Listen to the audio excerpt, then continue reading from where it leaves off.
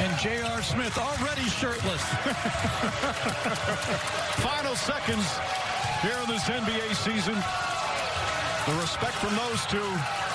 And that's it. It's over. This historic 2020 NBA championship belongs to the Los Angeles Lakers.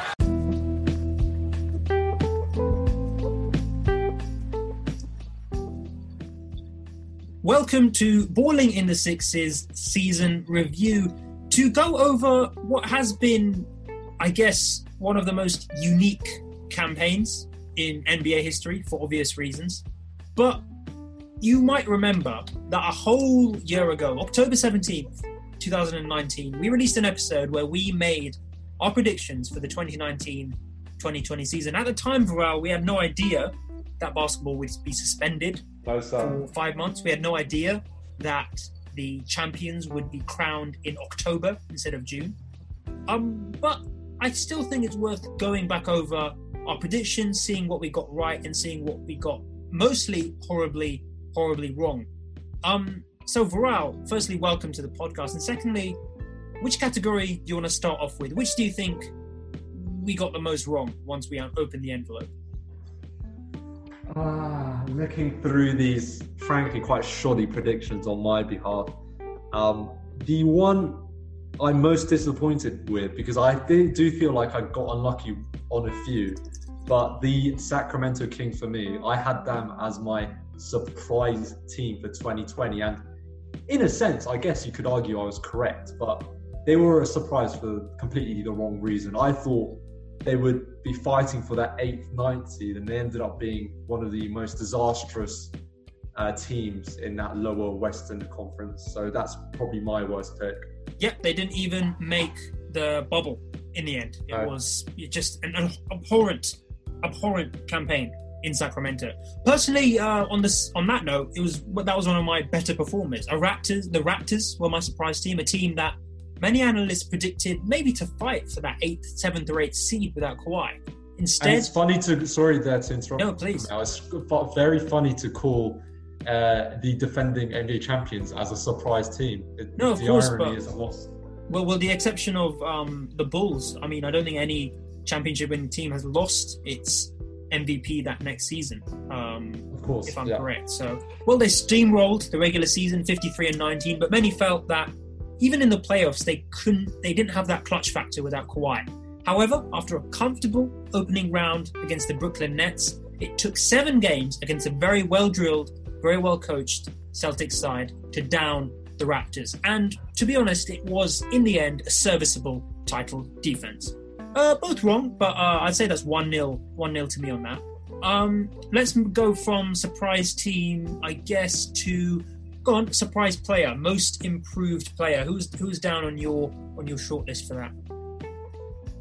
So I had John Collins as most improved player, and this kind of goes to the heart. Well, my prediction when it comes to the Atlanta Hawks. Although I didn't make it on that podcast, I did think the Atlanta Hawks would be challenging again for the playoffs at 7-8 seed. I thought it was wide open to get those last 2 spots. I mean, we're both pretty certain about the top 6 picks in the East, who are clearly a class above the rest of the conference as it showed in the regular season standings. But the Atlanta Hawks, I thought with that young tandem of John Collins, of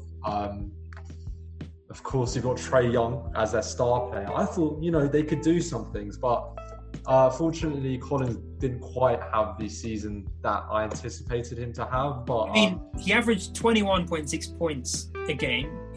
That's 10 rebounds. So you're averaging a double-double. He shot 40% from 3. He shot incredibly. He was amazing from the floor. Stats show a good season. No, he got 10 rebounds a game. No, 2 turnovers a game. It looks like he had a spectacular season, but you can't help but look at that record and think, I think for both of those guys, is it the fact that the rest of their roster is significantly weakened or significantly weaker than their peers? Yes. But I also think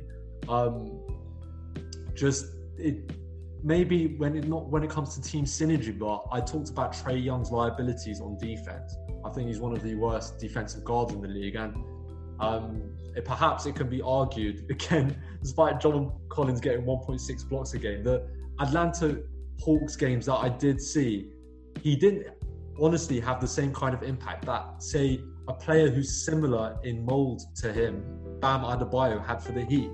He didn't have that same impact on the team, and I guess the stats don't show it, but you could argue maybe my pick wasn't very far off if you look at it purely from a statistical standpoint. Yeah, it wasn't a terrible pick. I mean, mine was quite similar in terms of good player, bad record. DeAndre Ayton had an okay record, right, in the games he did play. Of course, a week after the episode was recorded, he ended up getting suspended for 25 games. Despite that, in the 38 games he did play for the Phoenix Suns, he averaged 18 points and almost 12 rebounds a game. Didn't shoot great from three, but, that's not his specialty at all. But yeah, it's just he didn't kick on as much as I expected him to after his breakout rookie year. In the interest of time, let's move straight on from MIP, I guess, to MVP. I'll start with this. Mine, again, was quite a generic pick. I'm not too proud of it. I pride myself on being hipster, but picking James Harden. I mean, he didn't really make it in any of the. I mean, he didn't dazzle, and that's quite a funny thing to say about someone who averaged 34.3 points a game. That he's not in the conversation. I mean, he was, of course, doing his normal thing, drawing 12 free throws a game, diming, almost getting 7.5 assists per game, in addition to 34.3 points, and was the Rockets' main man. But unfortunately, if he's not going to lead the Rockets to a championship, he can't really garner that MVP, even if it's in the regular season. The regular season MVP, of course, was very hotly contested, and I'm not even sure if Harden made the top three. So, which is ridiculous. I mean, he had a ridiculous streak of games, didn't he? It was absurd. During the regular season, the 40, 50-point games he was having. But I wouldn't say that pick is far off at all. My pick was Steph Curry. Don't really need to discuss it there. Yeah, that's one of those unfortunate ones. I also said in the podcast that I saw the Warriors getting the 4th seed, and something we can discuss in the next podcast that we'll probably have, which is maybe our predictions for preseason or our predictions for the upcoming season. We'll see, but I kind of expected Steph to have the kind of season this year that I think that he will have next year, if you see what I mean. Yeah, that makes sense. You can't do anything by injury, so I won't particularly blame you for that.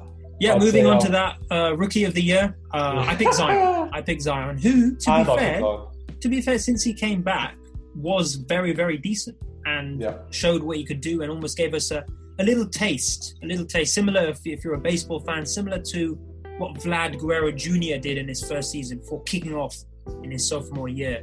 Who did you pick for rookie? Classic Vlad. So I also had Zion, and the funny thing about this prediction was that during the podcast I did say probably the most prophetic moment I've had in my life. I said, but all our predictions will probably be blown out of the water because Zion will get injured next week. And I think it was within a couple of days of that episode being released, Zion did in fact actually get injured for that long stretch of time. So an unfortunate pick. The only person who actually was correct on our podcast, we actually had Nnamdi Ezekude, assistant of the assistant. He's my assistant. He picked Yar Morant. So we definitely spoke about Yar in our predictions episode, but one player we had as a sneaky pick for the Rookie of the Year was actually Kobe White. And a bit of a disappointing pick. I mean, he did have over 10 points a game. He did have flashes, but of course, the first year for any guard usually is a pretty tough year, especially for somebody as undersized as Kobe. And for that Chicago team, they definitely underperformed given kind of the young nucleus that they had with Lauri Markkanen, with Zach LaVine. I do expect that team to perform a lot better next year, but hopefully Kobe White finds his role in that team.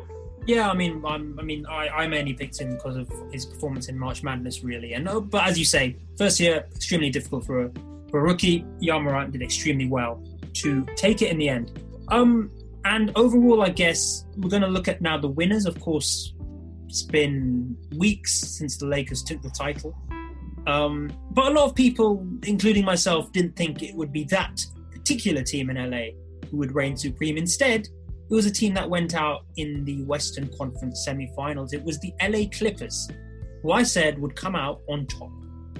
Even in the most recent predictions that we did in June, our playoff bracket, I said they would lose in 7 to the Lakers in the Western Conference Finals. But instead, they fell embarrassingly. Well, there's no offense to the Nuggets, but pretty embarrassingly in a comeback loss to the Nuggets. I also predicted Kawhi would be Finals MVP, as he was in 2019. Again, less said about that, the better. Let's move straight on to yours, bro. Yeah, I had exactly the same. And the only thing I would say there, guys, is if you do want to listen back to that episode, because you could probably make the argument that we were pretty confident with our prediction. I think we mocked anyone that would make a alternative prediction, including the Lakers. We thought it was basically open and closed book. So yeah, that one didn't go too well. Let's see how that goes for that team next year. But yeah, that didn't go well for us. Yeah, well, in our last 2 categories, we'll do them together: bottom of the East and bottom of the West. I'm proud to say that bottom of the East is one I completely nailed right in quite a crowded field. You know, the bottom 5 teams in the East are only separated by 3 games. Yes. I picked the Cleveland Cavaliers, who, with a phenomenal record of 19-46, managed to not even threaten to make the bubble at any point in the season. However, my Western Conference team, I picked the Grizzlies to finish bottom. Instead, they were just a couple of wins away from the playoffs. So that was quite embarrassing. Thank you to Ja Morant and co for showing me up. Yeah, I mean, Kumail, we had the same prediction for the Grizzlies. We could kind of segue into the next part of this episode. But we both had the Grizzlies there. Yeah, I mean, that team, we should look for them to kick on and maybe even make the 8th seed next year. And I actually had the Hornets in the East, which, again, they're only 4 games off the bottom, but with how they actually play, and with the squad strength that I thought that they had at the beginning of the season, that was probably my prediction, that I was most confident about. So, you know, they really, really surprised me. And yeah, again, with the young nucleus they have, they should probably look to kick on next season as well. Right, well, that is enough embarrassment. Now we're going to go a bit of analysis and some review. We're going to give our own awards of the 2019-20 season right after this commercial break. Listen to your favorite podcast hosts commentate on live games that you are watching by downloading Hot Mic right now. You can download it from the Play Store and the Apple App Store for free by using our exclusive code BALLING754. And just to thank you for listening to this ad, here's a clip of the best Raptors moment of the season. To go in Game 3. OG with a look. Got it! OG Anunoby at the buzzer! OG! Oh my!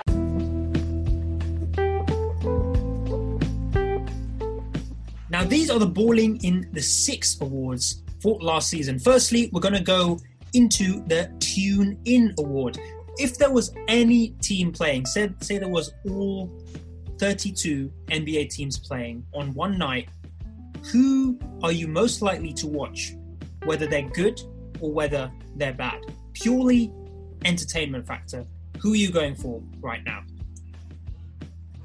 Right now is different to how I would categorize. Last how season. I would.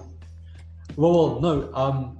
No, it's a good way of phrasing the question, because if I look at it just from at this very point, I would have to think about, I'd probably have a little bit of recency bias and think about which teams were more exciting in the playoffs. But if I teleported myself back to, say, January or December period, pre-COVID, like which team really was exciting me, I'd have to say, probably for a slightly strange reason, but that I'd say the Houston Rockets for me, just because after they made that trade, I was incredibly intrigued as to how this no center lineup was going to work. I pretty much watched. Well, I'd watched like every single minute of the first 10 games post that trade, and I watched them a lot during the bubble and during the playoffs. Purely from an experimental standpoint, I'd say it was them. Right. Well, from my perspective, a lot of the good teams this year, let's face it, I think were pretty boring, not in terms of how they played, but the fact that they were well drilled, and there was not too many Mavericks who would show up either way on the night, and that's why I'm going to pick the Denver Nuggets. Mainly, I guess thought you were going to say the Mavericks because the pun you made there. Oh no! See, I bait the old bait and switch. But the Denver Nuggets, just have a litany of players and depth and one of them will show up every night. It doesn't depend on a player. It's the system that allows each and every player to have those magical nights, whether it's Jamal Murray, Nikola Jokic, or someone else. I think next season, man, they're going to be the team, with the exception of Toronto. That I'm just going to hopefully tune in. Unfortunately, of course, it's West Coast timing, which is about 3 a.m. here. Yeah. But early Sunday games, the Nuggets are second top of my list. Talking of systems, Coach of the Year. This is including playoffs, and I changed since the playoffs. But I'm going to allow you to give your answer first. I'm not even sure in this very moment. I'm really juggling between a few. OKC, I'm somewhat reluctant to give it to, just because I think you have to look at, or you have to assume what kind of impact Chris Paul must have had on that team, because his veteran leadership must have played a huge role. And not saying anything to the coach, but I can't definitively say, oh yes, the coach must have had a huge influence on that team. I think Chris Paul really did a lot for them. So for that reason, again, despite how you may argue that they performed poorly, I honestly have to go with the Raptors. Wow. Okay, so you're going with Nick Nurse. Fair enough. Yeah, and I think you saw, all year long, Kamel, how many podcasts did we do in a row where they had just had 2 to 3 injuries all year round? The fact that they still finished second in the conference, despite being plagued with injuries all year long, and people didn't talk about it because people just didn't keep up with Toronto, but they were plagued with injuries. And then when they get into the playoffs, to lose again in 7 games, despite how many times, say, Van Vliet would struggle, or somebody else, Kyle Lowry would have really some quite poor games against those Celtics teams, and that they still went to 7 games. Despite the individual struggles that some of those guys had, I think is a testament to Coach Nurse and his system. Right, fair enough. Well, I'm going for the guy who got a step further than him. 2 steps further, Erik Spoelstra. Just because of his performance in the NBA Finals. No one expected Miami to take 1 game off the Lakers. But the fact that they managed to take 2 and managed to compete all game long without Dragic, was it Adebayo who was injured as well? And they had 3 injuries at one point in the finals. And the fact that I said before in our last predictions podcast back in June that he's a serial winner, right? He's the coach that has already won it twice. And so he showed it again. And I think I'm voting Coach of the Year because he pushed the Heat to their total limits. And, that's all you can ask of the coach. And, that's why for the underdog category, I also put the Heat. I did not expect them, despite the acquisition of Jimmy Butler, to, even make the second round, really. They did a phenomenal job against the Bucks. I mean, they just absolutely dismantled the Bucks in the semifinals. And then, again, with the Celtics. The same Celtics who had given the Raptors such a problem, who had looked unstoppable at times against the Raptors. They had all the answers for them. So my underdog team is the Heat as well. Okay, I like that pick. I like both those picks, as Giannis likes to say. I'm going to go with slightly different route. I really wanted to say the Pacers, but that was before their playoff run. I think the fact that they did so well in that conference without Oladipo, their star player before this season, again, that team really overperformed, I think. But for me, it's actually, weirdly, it's a team that finished 23 of 42. It's the Charlotte Hornets, Camille, because I expected this team to stink up the joint night in, night out. I thought they would be by far and away the worst team in the league. And the fact that they were not just, they finished 4 games off the bottom, but they were a very, very competitive team. They had their nights where they really played some of the top teams in both conferences very close to the wire. Why is that? Why did that come about? Well, we have Devontae Graham, who just surprised everyone who I guess didn't watch tape of this guy in his first year or in his college days, but he was their standout player. He had 7 assists, 18 points a game, but he was just the main go-to guy for that team, and he was supported by Terry Rozier, who I was extremely skeptical about, because maybe not because of anything about Terry specifically, because I thought you'd have to see a significant downgrade from Kemba Walker to Terry Rozier, but this was a team that struggled when Kemba Walker was there, so I thought with Terry Rozier there, they're going to be horrible. And Terry Rozier, as hard as he fights, he was never a player that was particularly efficient on the Celtics, and I'm a big believer in the fact that players who have more limited roles, I expect usually that they are more efficient just because they're not asked to do as much. And in his limited role in the Celtics, Terry Rozier was not efficient whatsoever. So I wasn't expecting him to suddenly become more efficient while also taking on more of a load. But that's exactly what he did. He shot 40% from 3 and he was 43% from the field, I believe. So he scored 18 points a game while becoming far more efficient, which kind of shows how there are certain players like Terry where you kind of do need to give them the ball and you need to give them the freedom to express themselves. Otherwise, they don't really fulfill their potential. So you've got Miles Bridges, who made some great strides. PJ Washington also had a very good season. So that, as I said earlier, that team's got a young core, and they did really surprise me this year. I thought they'd be horrible, and they were actually mediocre. That's quite sorry. I thought they'd be horrible, and actually turned out to be mediocre. That's a great way to sum up the last few years of Charlotte. Charlotte Bobcats. Yeah. I thought they'd have 7 wins all year. So. Fair enough. Well, looking at that, and it brings up the idea of potential. It brings up the idea of a young core. Obviously, Charlotte, not necessarily, for me at least, are going to be the team who, in a few years, are going to use their current young core to challenge for any titles. For me, the team award for the most potential goes to the Pelicans, and that's because of 2 main players, of course, Zion and Ingram. I don't think I need to explain it anymore. There's a Rookie of the Year contender there, and there's the actual most improved player winner, and I'm going to end the conversation at that. Yeah, very interesting.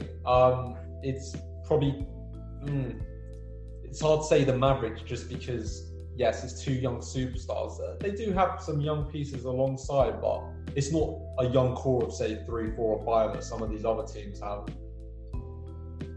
It probably would be the Thunder after they acquire all their draft picks in the next couple of years, and if they do indeed trade away Chris Paul. But currently, with what we actually know, to go with a different pick, I think I'd probably go with the Suns.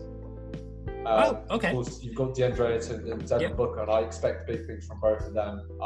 That makes a lot of sense. Yeah, you've got the other pieces around them, but yeah, I'd say those 2 I expect to take strides. Well, Devin Booker already has, but as a team, I mean... Fantastic. Well, let's end on a downer, as we like to do on Balling in the Six, with crowning the serial underperformers. I think there's one main team who takes this, but just in case you have any alternative views, I'm going to allow you to go first, and then I'll have the last word on the for me, it's the Bucks. The Bucks. You know, you are aware the Bucks came first in the East and managed to get to the conference semi-finals. Okay. Yeah. I mean, so you're saying the game against the Heat just wasn't a bad matchup? They should have won. They would have won if they were clutch. No. I can explain my reasons. You go Please. first, Camille. Yeah. I know it's very easy to say the Clippers. It's incredibly easy to say that, but I've got my reasons not for saying them, so I want you to go first, Camille. Okay, well, mine is just Philly. I mean, it's tough to call them underperformers because of the decision their front office made in terms of the Al Horford, Jimmy Butler fiasco. But the fact is, they did have a good roster. You know, they have Embiid, they have Horford, they have Simmons, they have Tobias Harris. But in fact, the chemistry wasn't there this year like it was last. They pretty much flopped in the first round. There was absolutely no hope for them, and essentially, they seem to have ruined the project. I mean, I'm not sure what they're going to do next year. Of course, you know, they are hiring. I hear they are hiring a very experienced coach. Well, Doc Rivers, of course, who's a serial winner himself. But they must have something in the works, because otherwise they're just ending up with a load of overpaid players who don't necessarily work together. And this season was just a failure, I guess, in everyone's eyes. Yeah, well, I know this is a game of opinions, Camille, but your reasoning was great. It's just you're wrong. And the reason you're wrong is because we both predicted before the season that we didn't think they would be that great. We probably expected them maybe to finish around maybe 4 or 5 seeds, somewhere around there, but they didn't exactly finish far off from what we predicted. And you can maybe point to, okay, they were especially disappointing in the playoffs, but they didn't have Simmons. So again, they'd still look poor, but you have to think that team would have not been swept if they had Simmons starting in all those games. So despite that, yeah, you did have good reasoning for what you stated there. I would say the reason I would say the Bucks is because I'm really taking those playoffs into account, and they had a great regular season, but really, if you look at it, this team, the fact that they didn't make the NBA Finals with how everything looked before we headed into the playoffs, and even during the playoffs, yes, this Heat team looked very good, maybe even great, you would argue, but they still shouldn't be a match for that Bucks team with Giannis. If Giannis is as good as we think he is, and he is as good as we think he is. I look at the rosters from 2018, 2019 to this season, and I did think going into the season, losing somebody like Malcolm Brogdon and also Mirotic, I thought they were 2 huge players for that team. I thought after Chris Middleton, I thought those guys were 3 and 4. So, you know, they tried to replace those guys. They got Marvin Williams partway through the season, I guess kind of a replacement for Mirotic. They got Wesley Matthews, who isn't really like a replacement, but Robin Lopez as well, whatever. But this roster definitely didn't look as strong this year as it did last year, but I thought this team should still make these conference finals because Giannis will most likely improve from last year. And I do think Giannis did improve to an extent. His outside shooting was slightly better. I'd say he had a couple of clutch shots during the regular season from the outside or from the perimeter. But the fact that you lost 4-1 is what, for me, is inexcusable. At least the Clippers lost 4-3. At least it was super competitive. The Nuggets had to go on these huge, crazy comebacks. And the Nuggets, would you make the argument, for example, Kamel, that the Nuggets are far worse than that Heat team? I wouldn't. If those guys had a 7-game series, I think that would go to 7 games. I think that Nuggets team is a great team, and I think the Heat team is a great team, but they're both not spectacular teams. The Bucks team showed that they are not a spectacular team, that they're merely just a very good or great team by losing 4-1. It wasn't 6 games, it wasn't 7, 4-1. And the game they did win was due to Chris Middleton really clutching up in that game, despite the fact that he didn't perform maybe as well as he could have for the playoffs as a whole. So we'll talk about again in a future episode what we expect to happen with that Bucks team, whether they'll get dismantled again with Giannis' impending free agency as well, but not this year, of course, the year after. But yeah, for me, they were the biggest disappointment. Right, well, that monologue unfortunately ends our season. Some 14 months after we recorded our first pre-season episode. The 2019-20 season, at least in Balling in the Six Eyes, is over. May this upcoming season be less pandemic-filled, but still full of content from your two favourite podcast hosts. Viral, I guess this is goodbye, at least for a couple of weeks, until we get right into discussing pre-season, because, of course, the NBA season begins very, very soon. Yes, Kamer, as one chapter closes, another one will soon open. And in that meantime, everyone, just enjoy yourselves. Yeah, we're looking forward to January as much as we can, but don't worry, before then, we're going to have a lot of content coming your way. Peace, guys.